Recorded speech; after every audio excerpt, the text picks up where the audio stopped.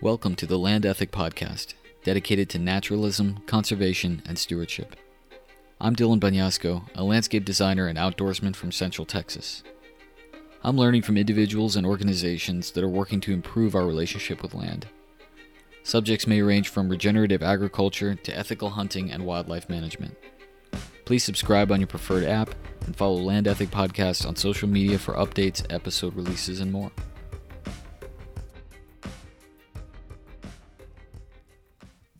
Christine Tompkins is the president and co-founder of Tompkins Conservation and former CEO of Patagonia Clothing Company. For nearly 30 years, she has committed her life to protecting and restoring Chile and Argentina's wild beauty and biodiversity by creating national parks, restoring wildlife, inspiring activism, and fostering economic vitality. Having protected almost 15 million acres of parklands in South America through Tompkins Conservation and its partners, Christine and her late husband Douglas are considered some of the most successful environmental philanthropists in history. We covered quite a bit in this conversation, from Christine's early career and growth with Patagonia, to her and her late husband's beginnings in conservation, their national park projects, the process of rewilding, and much more in between. To learn more, head to tompkinsconservation.org and watch Christine's 2020 TED Talk, Let's Make the World Wild Again. Thanks for listening, and Happy New Year.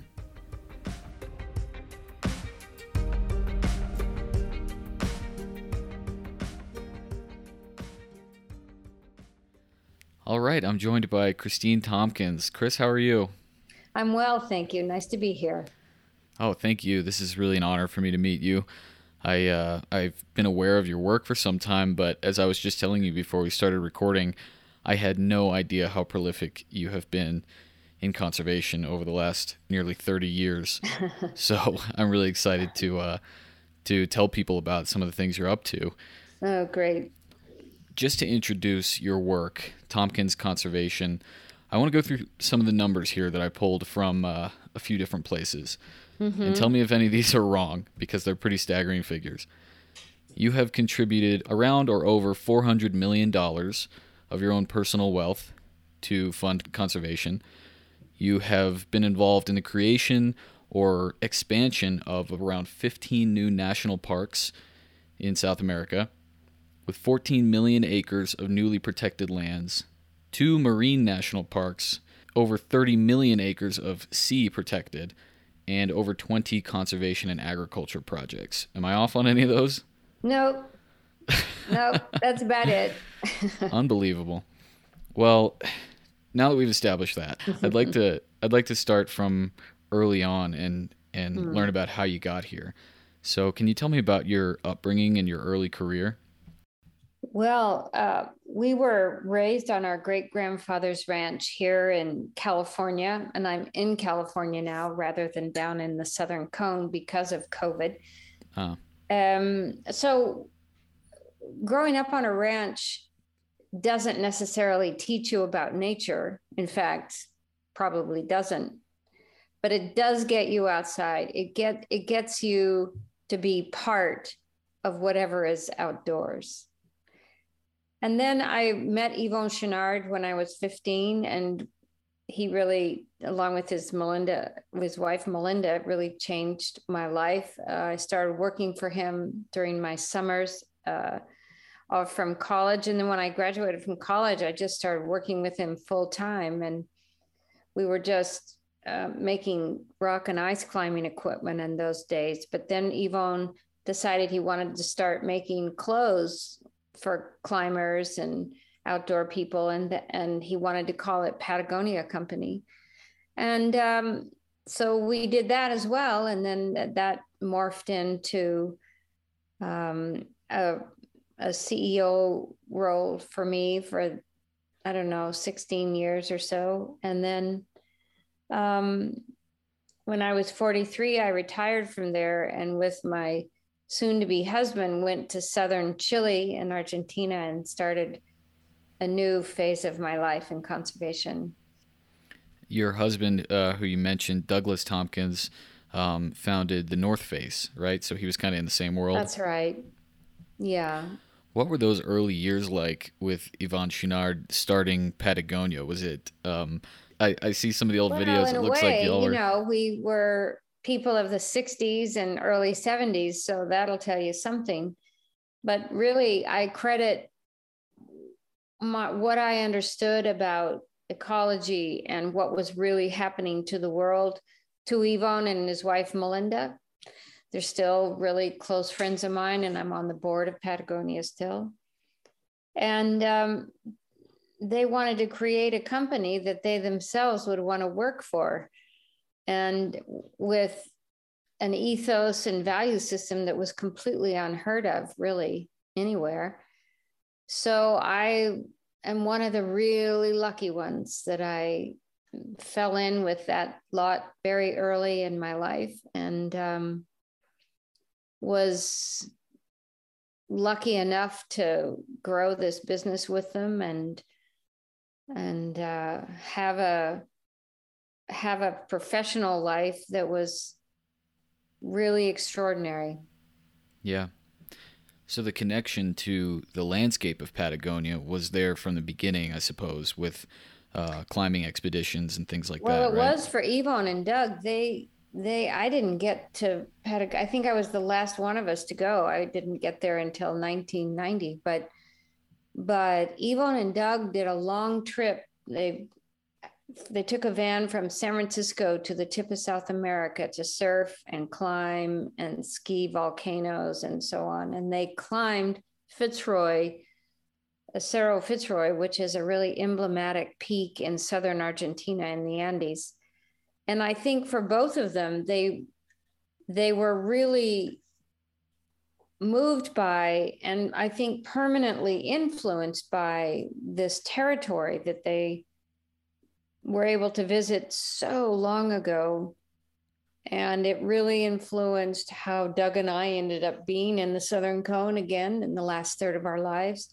And of course, Yvon named his clothing company Patagonia. So it had a big impact on him as well.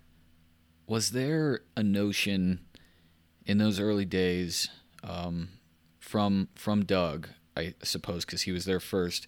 Did he see the potential of these places for large scale conservation projects at that time, or was it more just that he was No, attracted I to don't spending think so. time there? I think they were heavily influenced by the vastness of the territory, even though Yvon and I are from the West here, and Doug spent a lot of time, obviously, in the Western United States. But also the culture, the gaucho culture, the ranching culture, and just space, raw space that they were encountering really just never left them. Yeah. But I don't believe that either one of them had an idea about conservation in 1968 per se. They did fall in love, and love leads you to protecting something, but might not Yeah. have been consciously. So when you both left your respective business worlds and headed to South America, what was the first move? How did you start this? Did you just start acquiring land? Well, Doug is the one who had the idea about all of these things. He really is the visionary for just about everything we eventually have done down there. Of course, since he died 6 years ago, that's expanded and things evolve, but he's certainly the author of it. And he was going down to Chile in the early 60s. He was a ski racer and he was training in the off season down there. And so he didn't have any money, but he hitchhiked all over Chile and Argentina in those days. And so when he sold his part of a spree company, which he started with his former wife, Susie, he was at a point in his life, he was almost 50 at this point, 49, 50. And he really was seriously influenced by people like Arne Ness and others. By this time, he's really thinking about what he's had been doing with his life, and and it was sort of crystallizing what he would do with his life for the rest of his life. And so he went down to Chile thinking of just to go again, and it was in 1991 or 92 he realized that perhaps there was a role that he could play in conserving these lands he loved so much. But like all big ideas, they're really more organic at the beginning than people like to look back and remember that it was one big idea, clearly focused, and it never is. Sure.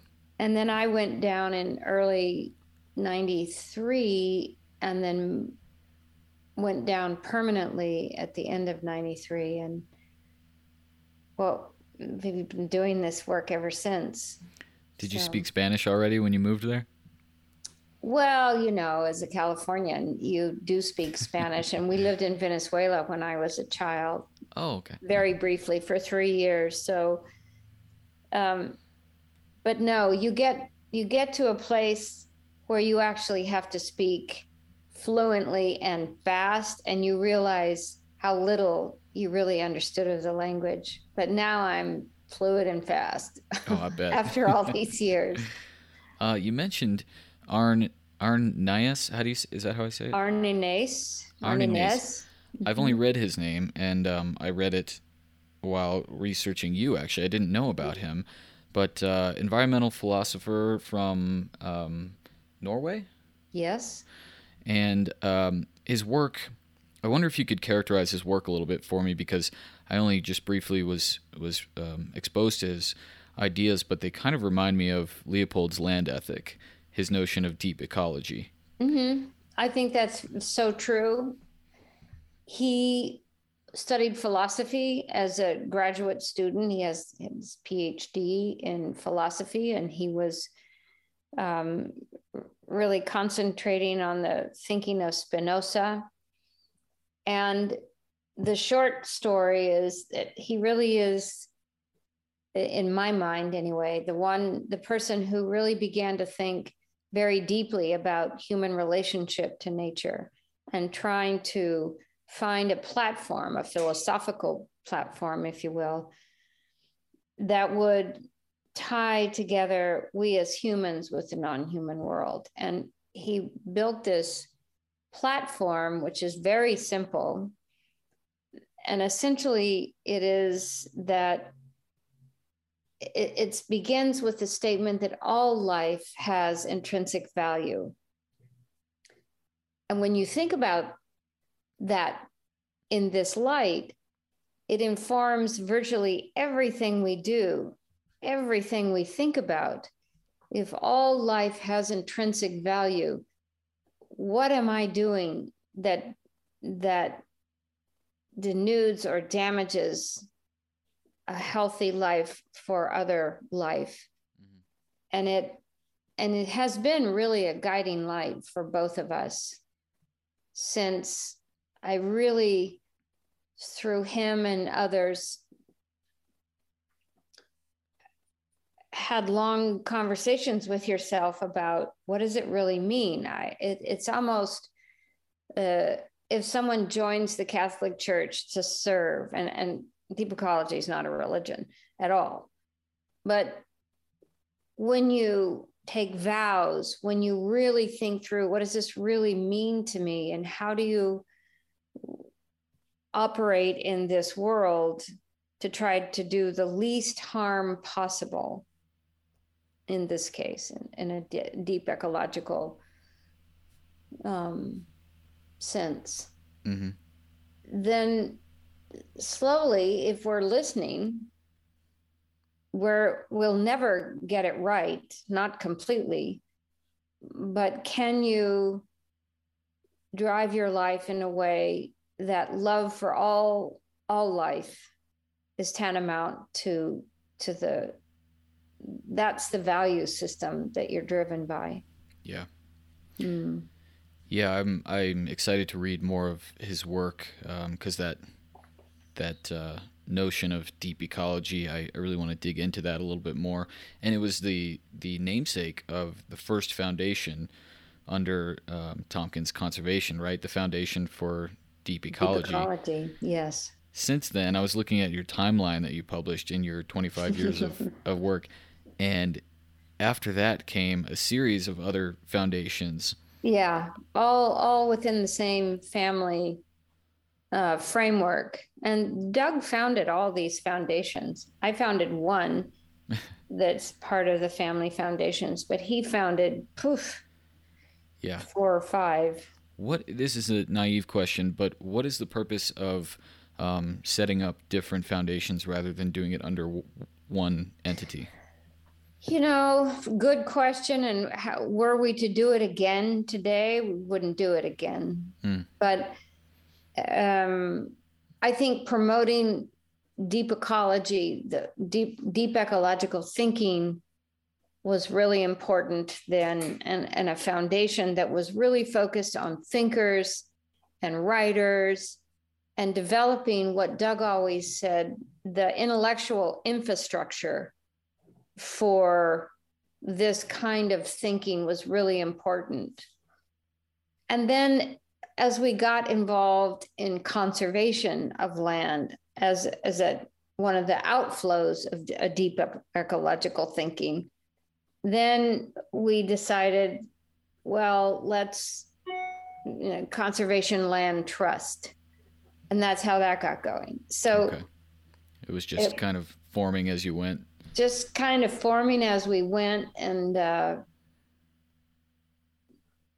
Quincy Tompkins Imhoff, Doug's eldest daughter, ran the foundation for many, many years on the front end. And she would be the one who would be really the most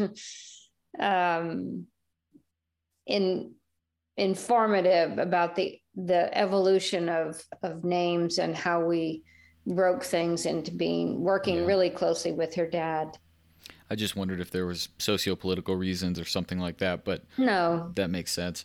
Yeah. So let's talk about your work. You characterize it as, at least I've read this and heard you say something similar, that you're fighting the extinction crisis first and foremost. I think that's true. I think we're fighting a lot of things that go beyond that. But basically, our conservation work that is separated some from a lot of the work done to support writers and thinkers, people who were challenging the efficacy and the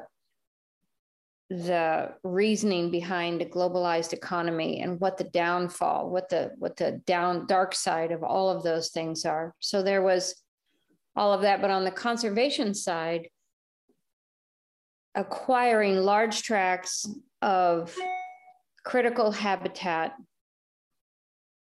taking them out of production's way, and then eventually donate them back to the country as new national parks was a strategy as much as anything, because we never wanted to hold on to all the properties that we acquired. They were never going to be ours. We always hoped that they would belong to all citizens of either Chile or Argentina in our case.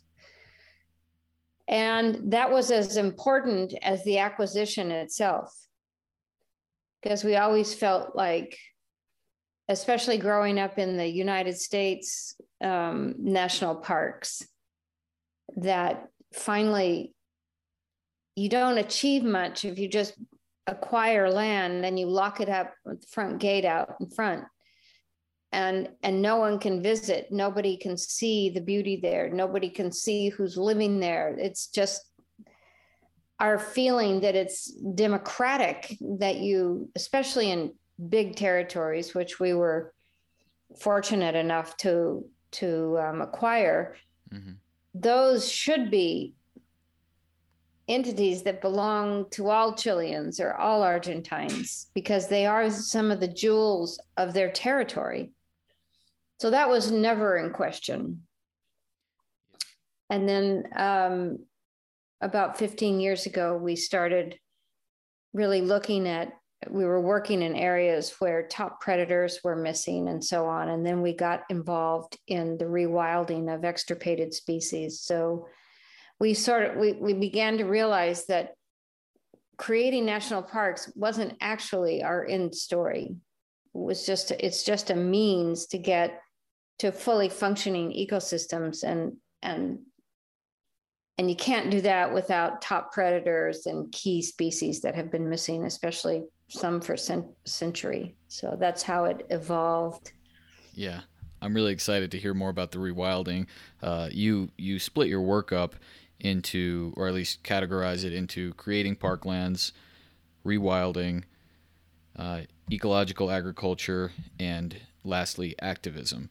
So I want to quickly go and through communities. I don't. Communities. So we consider rewilding and conservation and creating parklands is hand in hand with community work. So I think sometimes that's not completely clear, and it's one of the basics of anything we do is we understand that local and regional communities not only have to be involved in all of these things, but in the long haul, 100 years from now, if there aren't local and regional benefits from conservation, the destiny of those lands, who knows what may happen. So they really need to have a sense of ownership. Yeah, absolutely. I think that's inseparable. Yeah. I mean, it must be complex. So let's go through creating a new national park. So Okay. you identify a large contiguous piece of land, right? Private properties, and acquire them. And then let's say they are working lands. So you've got a few thousand cattle or sheep in those places. What's the process of rewilding those without disrupting local economy, without displacing people? I know these are things that you think about and that you're very sensitive to. I just wonder how it all works. Yeah, how it all works. It seems difficult. Well, it is difficult. So let's start there. And let's also say that every project is different. Every community is different. So there is no, and shouldn't be, any cookie cutter way to do this.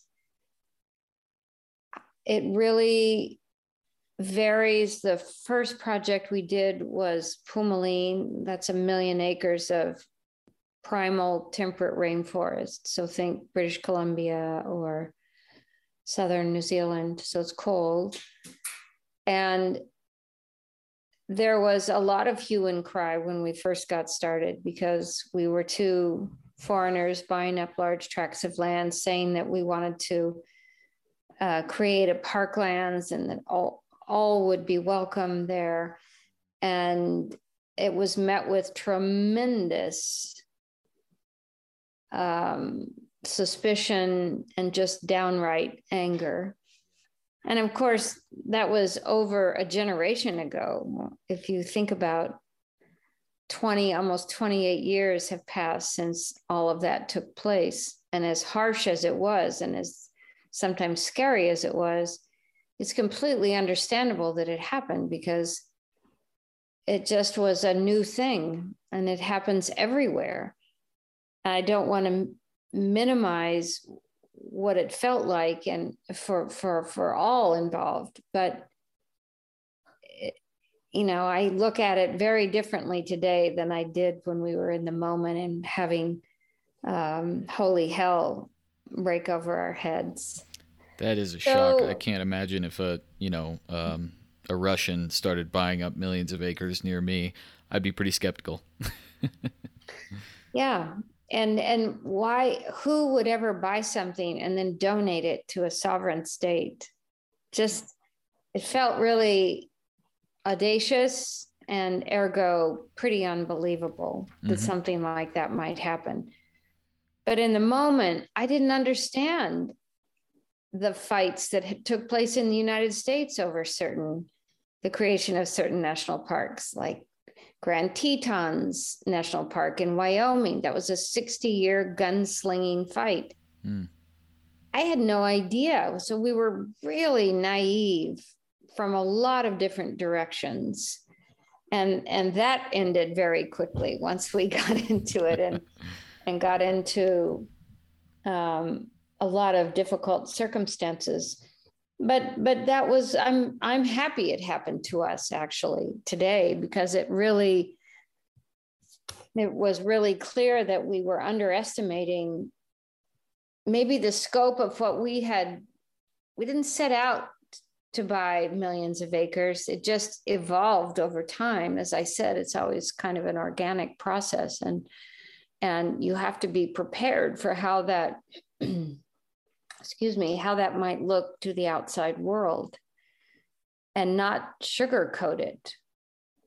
You got to be really honest with yourself with things like this. So when we started Patagonia National Park, to your point, it was a big valley. We bought 270,000 acres at first.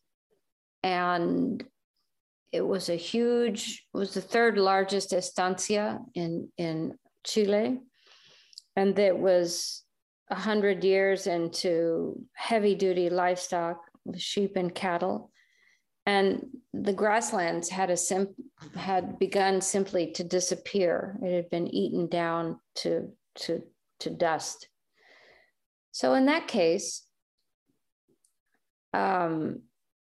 we very specifically met with all of the gauchos, everybody working on the estancia, the day that the purchase closed, and the seller was there, I was there. And we said, everyone who wants to keep working here, we need you to keep working. And that was absolutely true. One thing, for a lot of reasons, we had to buy the estancia with all the livestock on it, which usually we weren't put in that position. But for a lot of reasons, it was the only choice. So we bought an estancia with 25,000 sheep, for example, and it was lambing season. So in 6 weeks, we had 50,000 sheep. And the same thing with the cattle. We went from 3,000 to 4,500 head of cattle. So we ran in parallel for 5 years, the creation of a parklands, and we ran livestock on it. So while we were taking down fences in some areas so the original species could get back down into bottomlands and so on, we were running all of this livestock. At the time, we were concerned that if we just sold off 50,000 head of sheep, it would affect the market in Chile. It was a big estancia. So we did it over 5 years. And some of the gauchos had wanted to retire, but the former owner didn't have means for a pension or anything. But we absolutely provided that. So some retired, some are still there. So this was in 2004, so 18 years. Some are still there. Some of the geniuses of the place. I mean, this is the thing that people really need to understand, that wherever you're working, it is the people from those territories, often super isolated, very tough circumstances, living day to day. And those are the people who make any of this possible. Yeah. Because they know the land better than anyone. I don't care how much time you spend, can never know the land. And, you talk about the dangers of economic globalism.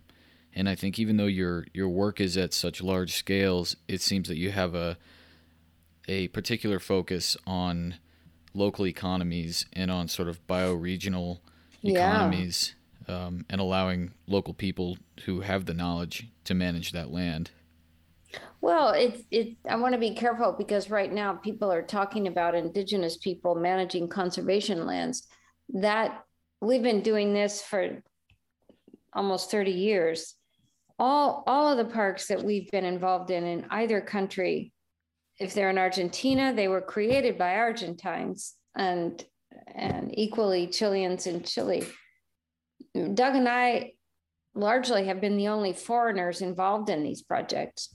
So I always am very leery that it becomes the Doug and Chris show Yeah. And really, it couldn't be farther from the truth. And these are people who were our main tracker and cougar expert in the Patagonia National Park, lived on the estancia and worked for his father, who was a tracker of pumas and foxes to kill them. And our Arcelio grew up being bonused for every skin he could bring in. And he has for many years now been the head tracker and kind of manager for that species in this project, because he's the genius. He knows how to find them. He knows how to collar them. He knows he's the guy. You couldn't run projects like this. You couldn't do what these teams do without local people who know what the hell's going on. So it's a combination of skills, always, like anything. Yeah. Yeah, you hear similar things from in Africa with, people who were previously poachers. Oh yeah, coming to work for the that's good an guys. extraordinary example, isn't it? Yeah. It's beautiful, and it just goes to show what incentive can do, and Exactly. Yeah. Well, so one of the things I wanted to talk about with Patagonia National Park in particular, it looks like on the map that it spans the border of Chile and Argentina. It actually doesn't, because it does biologically, but it doesn't politically. Oh, okay. Chile and Argentina don't have an accord that would allow for a binational park. They're working on it, but That's what strictly I was wondering. speaking, they are two different parks. Okay, yeah, that's what I was wondering, because Argentina, you've got separate political systems, and I'm kind of going, okay, it's not like in the United States where Yellowstone or whatever can span the border between states.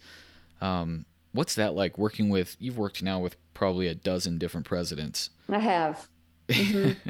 What's that been like? Are they pretty consistent, or is it just all over as the I place? was saying about place and people, every president is a cakewalk of their own. We've worked with super left-wing presidents all the way to super right-wing presidents and everybody in the middle. We always say neither left nor right, but out in front. So we don't get involved in Chilean and Argentine politics. We will work with whoever the entity is who can create protection for these jewels of their countries. And we have never worked with a president and failed to create something with them. Wow. So I don't know. I just think I think we're well known for not wanting we don't care who we work with. I mean, we've never had to work with any bullies either, but I say this because nature can't wait until there's somebody in office that you happen to like or agree with. That's just the opposite. You have to go with whatever the circumstances are and go for it. And I think presidents have appreciated us in that sense. We go in with very specific things we hope to do for their country under their tutelage as the president of that country. And we give them the credit, because it's one thing to want to donate something to a country, but it's another thing that they accept it. And that's so we have to work really well with governments. And we've now worked with a few who have had second terms, and we go back and do something else with them in their second term. So I think we have a good reputation of doing what we say we want to do and getting things done and put results in their column. And we're very respectful of all presidential administrations, regardless of how the rest of their stuff is going. I've heard similar things from other folks that I've spoken to. I remember Chris Wood, the CEO of Trout Unlimited, told me he said we're equal opportunity conservationists. We can't afford to be political, like we'll work with whoever will work with us. And Yeah, I think that that makes a you lot have of to sense. it's because you're putting nature first. If you are putting yourself first, then all of a sudden that becomes the thing that will determine your success or not. And you can't do that if you're working for the mother nature. You have to put her first, and that's got to be what drives you. And then doesn't matter who it is. You work with anybody. Now that you have been doing this for so long and so successfully, has that skepticism from the communities kind of dissipated? Do you have the trust now, because of your proof of concept? Yeah, I think so. Let's talk about this at a couple levels. Yes, there's no question that in both countries, I think by and large, the Tompkins family and all the teams associated with us are seen positively. That said, there are always people who wish that we wouldn't do these things, or that who call Patagonia National Park a puma factory, a cougar factory, because we're not eliminating carnivores anymore. And people who are just downright don't like us for one reason or another. I'm not speaking personally, but just because remember that here, everywhere in the world, ranching is dying. Yeah. So the last, and I come from a fourth generation ranching family, so I can say this as I've experienced this. And so it can be seen and is seen sometimes as yet another nail in the coffin, that somebody takes a big estancia and makes a national park out of it. I do want to say that in terms of employment, Patagonia National Park employs, I don't know if it's 6 times the number of local people that the estancia ever did. And kids aren't having to leave these small towns and go look for something else as they leave high school and so on, because there are opportunities that weren't there before. So, these things are a process. I don't want to overstate it, but sure, people are going to be against us. Yeah. I think no matter who you are, I think if you're a good neighbor, you are transparent, which I think is essential, and that you work hard to do what you said all along was your intention, then you eliminate a lot of that distrust, dislike, but you never get rid of it all altogether. Things of this scale and this ambition, I think, are always met with, it's a hard pill to swallow if your livelihood or your traditions are being you're perceived that your ranching tradition and your way of life is being threatened altogether. But of course, absolutely. I think that's a short-term perspective in some ways. I understand it, definitely, and in some places it is a huge issue, but I think the work that you're doing is considering the long-term survival of these habitats. And I know that you are not trying to get rid of ranching altogether. I know that you're working in ecological agriculture. Since we've been down there, we've had 8 cattle ranches ourselves and 25 farms, trying to figure out, can you farm around Pumalin without cutting down your forests? Yeah. Can you ranch cattle up around Ibarra National Park without denuding the grasslands? We are completely participatory in all these difficult questions. Like, we have to eat. So what are the methods or techniques you can use for cattle ranching or whatever it is to try to preserve, restore ecological balance, but also have dignified human lives? Yeah. Yeah, I just spoke to a man in central Idaho who's working in sheep and wolf coexistence. Pretty Mm, fascinating stuff with large scale sheep herds and very interesting. wolves in the landscape and zero predation using non lethal methods. And so I'm all about trying to find these ways of coexistence between working lands and wild lands. The buffer Yeah. between the two. I want to go toward. Well, I want to talk about rewilding, but really quickly, the marine conservation areas. Hmm. I'm really fascinated in this. When did that all start, and what's your approach to those marine conservation projects? Well, to be really candid, the first ones, the big ones, which you mentioned at the top of the hour, it was not long after my husband died in a kayaking accident. And I just was really of the mind to do just go faster, larger, which we have done, but we had an opportunity in Argentina, or I saw it as an opportunity. There weren't really any big marine protected areas in the Southern Atlantic. So with the leadership of Sofia Henonen, who has been the leader in Argentina for years, I'll just say that we saw a moment we thought was a moment to really put forth two new giant marine conservation territories, a lot of which is no take, which means no activity inside them, which is hard to get.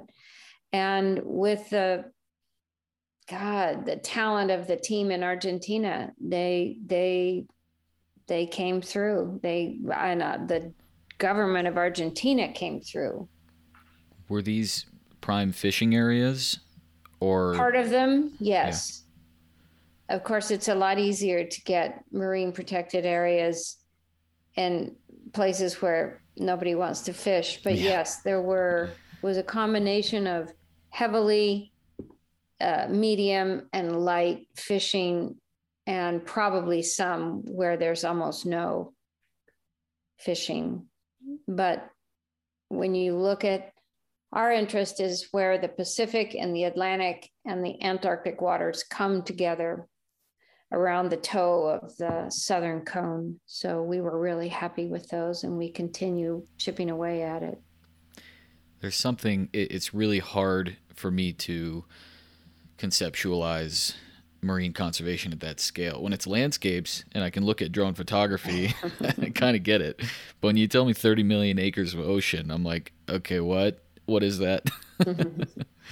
Well, we have to be realistic and honest about these things. When it comes to marine protected areas, and almost anywhere in the world, the means to protect those protected areas has not kept up with now the creation of them. So if you just decided not to do anything in marine conservation until we know that it can really physically be protected, you'd never start.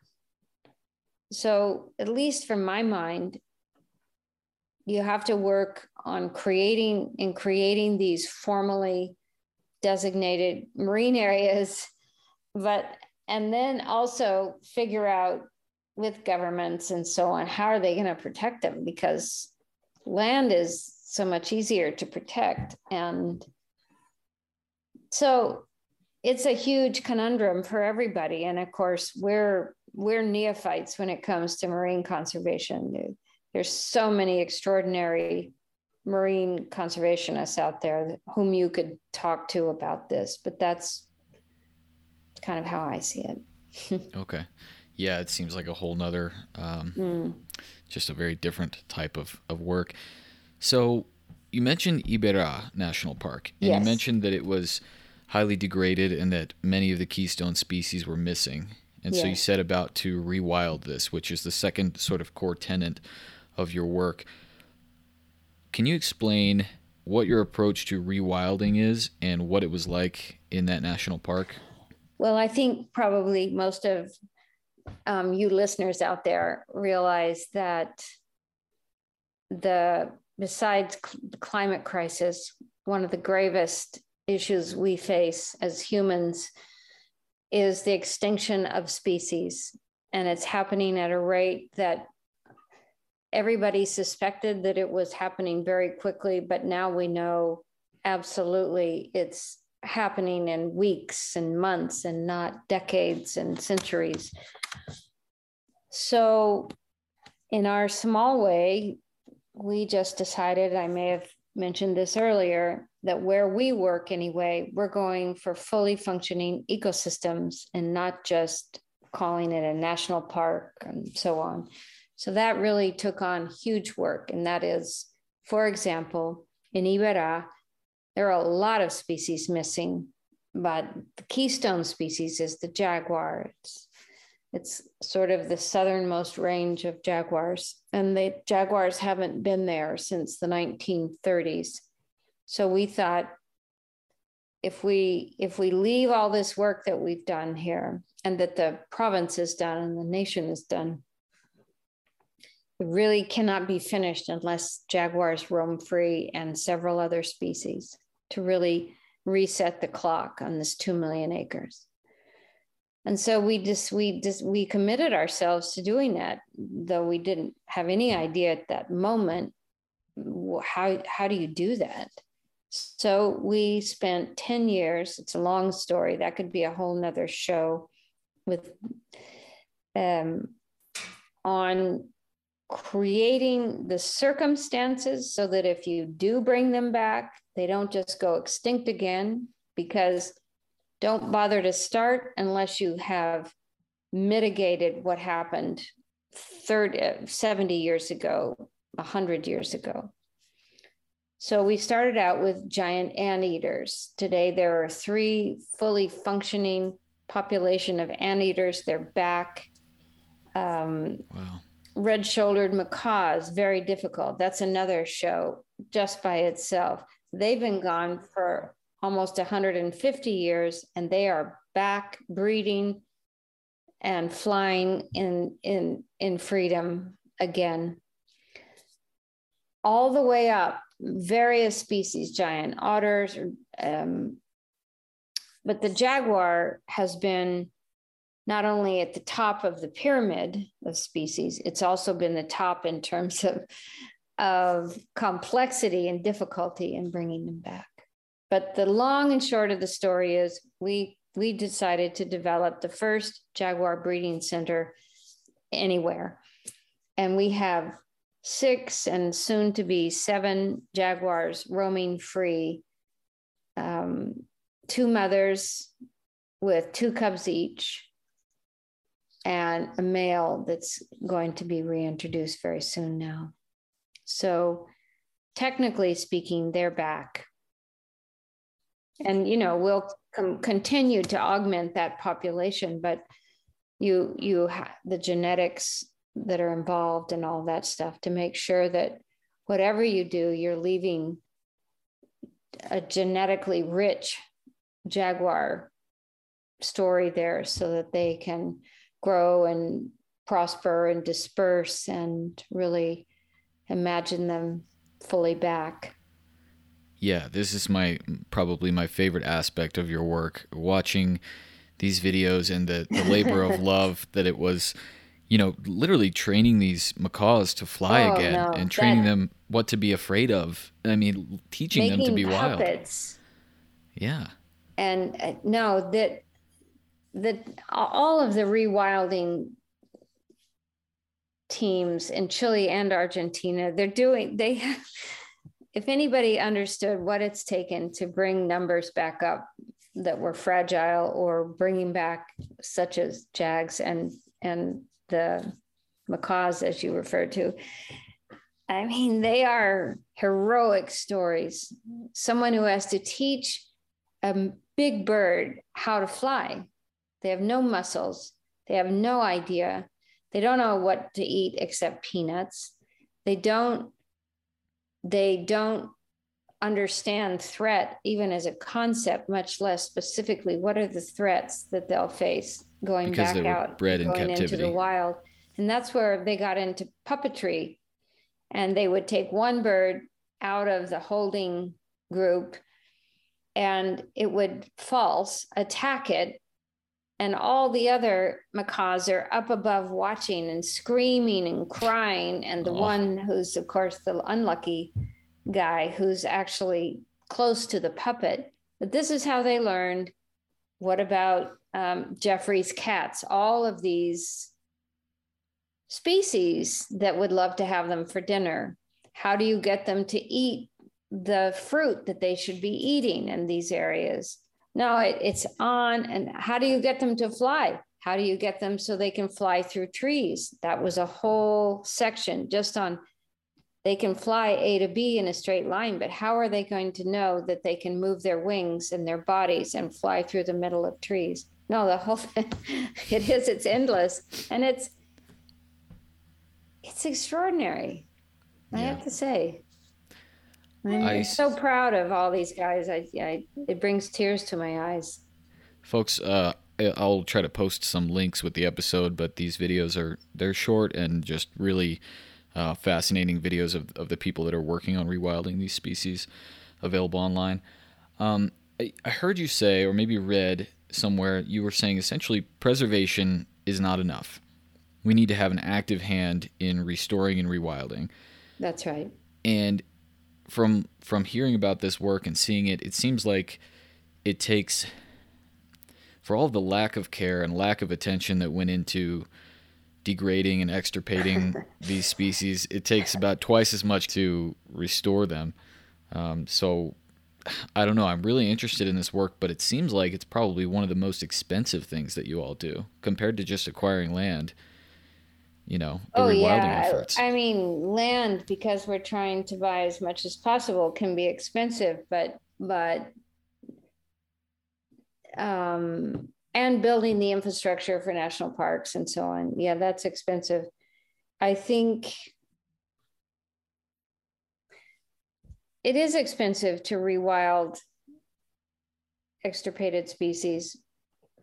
It can be, but it's also not. I mean, they're trying to, in the UK, they're trying to help red squirrels come back to their rightful place in nature. They've been hammered by the little gray squirrels that were reintroduced. And so they've had the bejesus kicked out of them. And so is that really expensive? I'm not sure.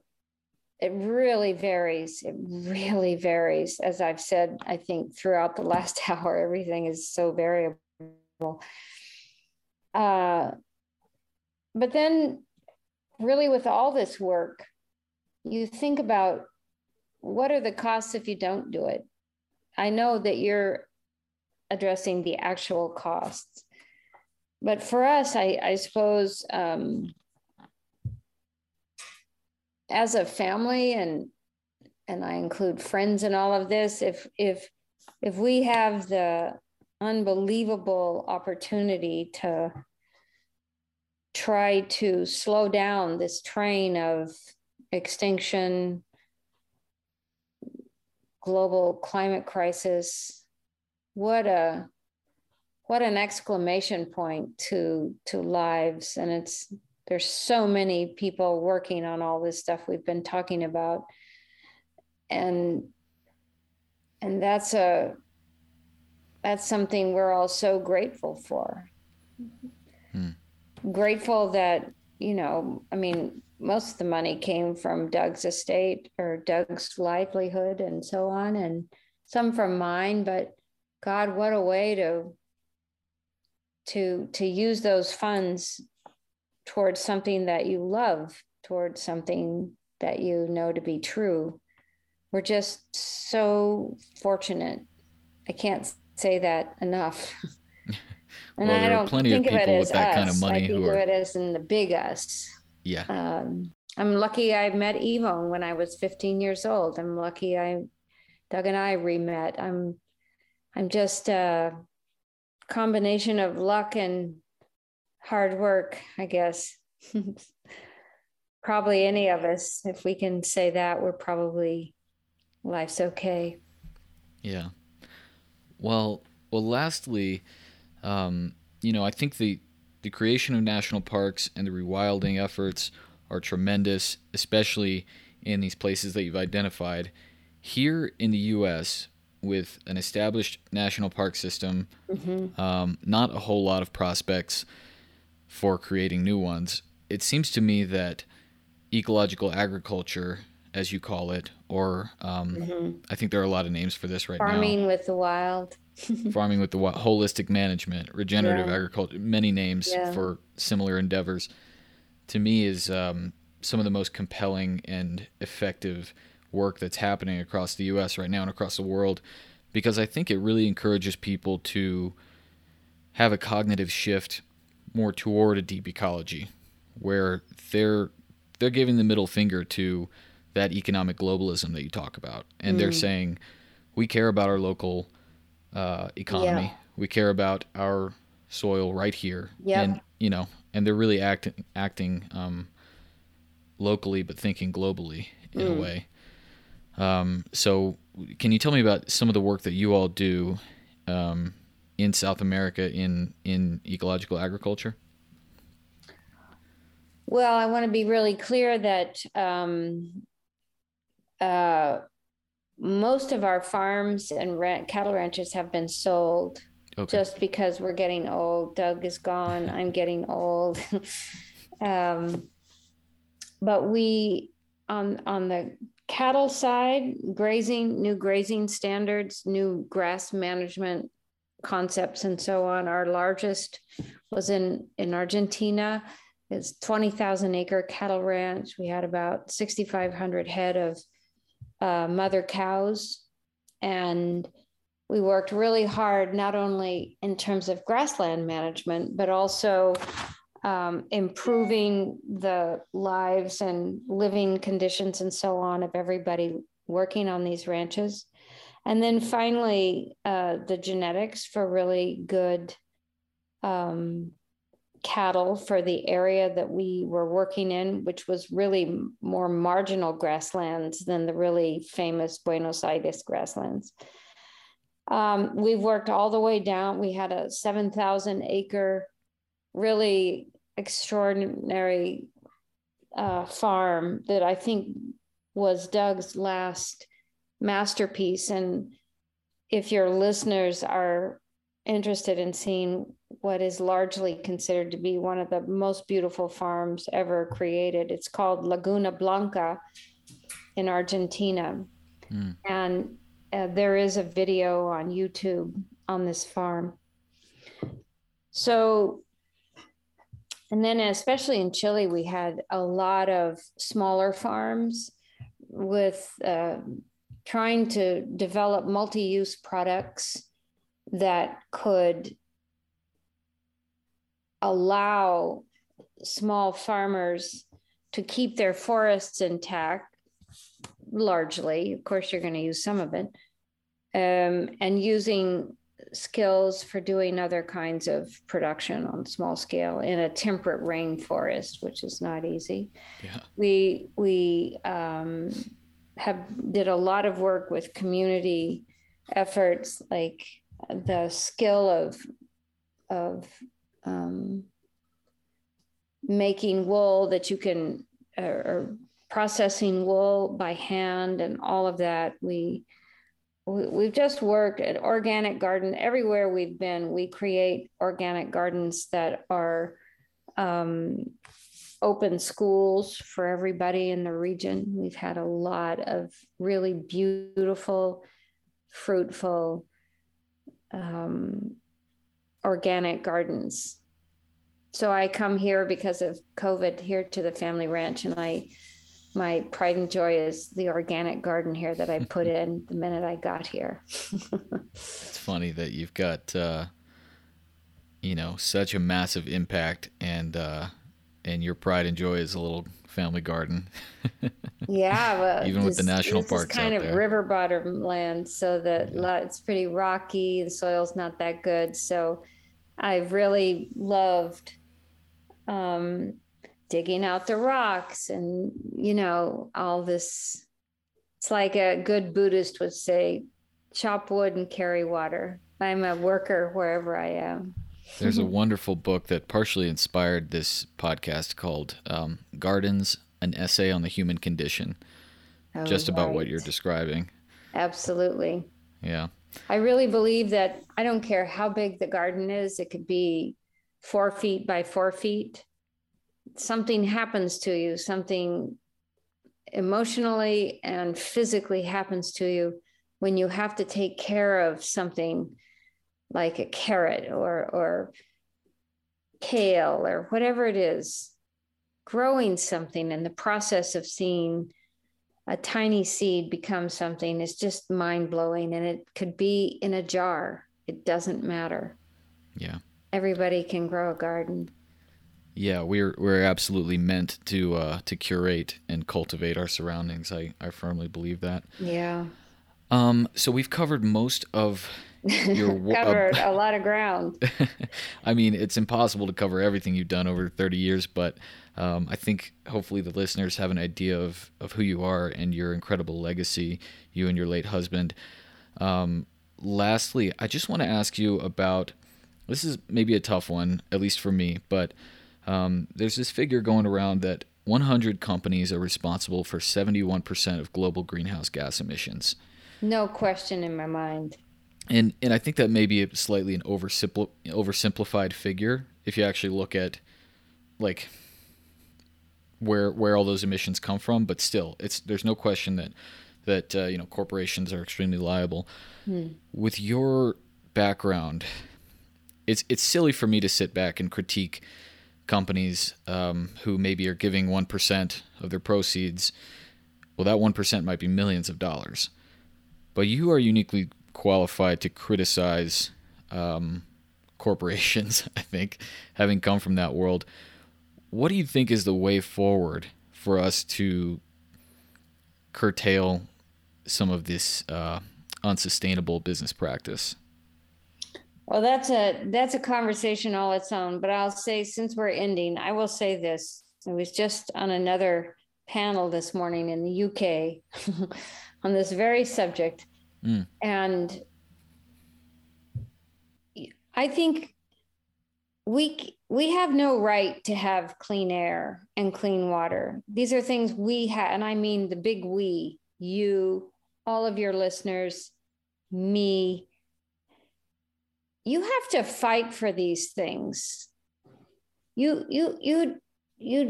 do have a right to clean water, to clean air, to feed ourselves and so on, but we don't have a right to strip a future for future generations, right? So corporations don't move unless they're forced to. So all of you, especially because you're young, I'm old, all of you have to join in movements through buying your dinner is like voting. Everything you buy, every film you go see, whatever we do, you're voting for someone else's future. And you're so young, you're voting for your own. Corporations are not going to change voluntarily unless they're forced to. But sovereign states are going to be the last entity to really force them to do anything. It is the people who buy what they make. It is Greta and all the people in the streets. It is shaming, calling different leaders of corporations to task. It is demanding that local production of energy, local production of anything is preferable over a globalized economy. But you have to fight for these things. If you sit back waiting for them to change through some miracle, through the corporate echelons themselves, forget it. You are a master of your own fate. Change is driven by insistence. It is driven by desperation. It is driven by saying, no, I'm not going to be part of this. And you have to get comfortable that we swim, every one of us swim in a sea of contradiction. I'm looking at you right now. You have you have a microphone, you've got everything you need for the podcast. I'm looking at myself. I look at my desk, I look at the sunroom. I'm swimming in the same sea of contradiction. But where are you going as people in the end? What are the decisions that we make every day, usually on the hour? And people say, oh, I'm tiny, I can't make a change. Well, in many cases, that's true. But shame on all of us who don't try and who put yourself out there in the middle of the fray and demand that your future, because you're so young, and certainly the future of everybody else younger than you are, where are you headed? And that's a serious question that each one of you has to answer on your own. Are you going to fight for those things that you love? Are you going to fight for those things you know to be true? I think we all have to get up in the morning and look in the mirror and decide or remember that we are what we do. No matter who we think we may be, it has to be attached to what we're actually doing. And I have to say that to myself all the time. And I don't leave myself out of this critique at all. In fact, I'm probably harder on myself than I am on anyone else. Because I do know what's at stake. I have seen it. And as I said this morning in this talk I gave, how will our generation be remembered? Very, very severely and badly. I'm 71 years old. It really has gone amok since World War II. But boy, my generation hasn't been able to turn this super tanker around.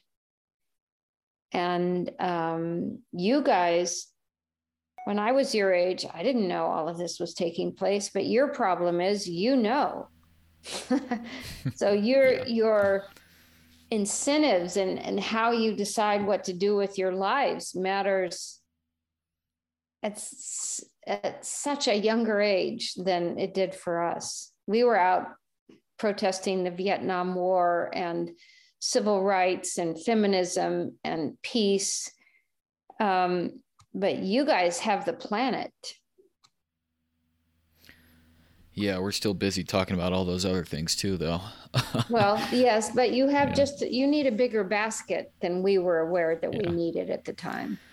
I think it's really good advice to focus on your consumption. I think production will always reflect consumption. Yes. And like you said, using your buying power and yourself being a discerning consumer is one of the most, I say easy, it's not always easy, but one of the most important things you can do. It's something I'm still working on.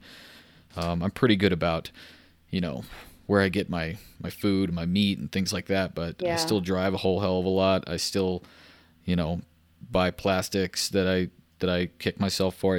None of us are perfect, but I think that is far from it. A very effective means of enacting change.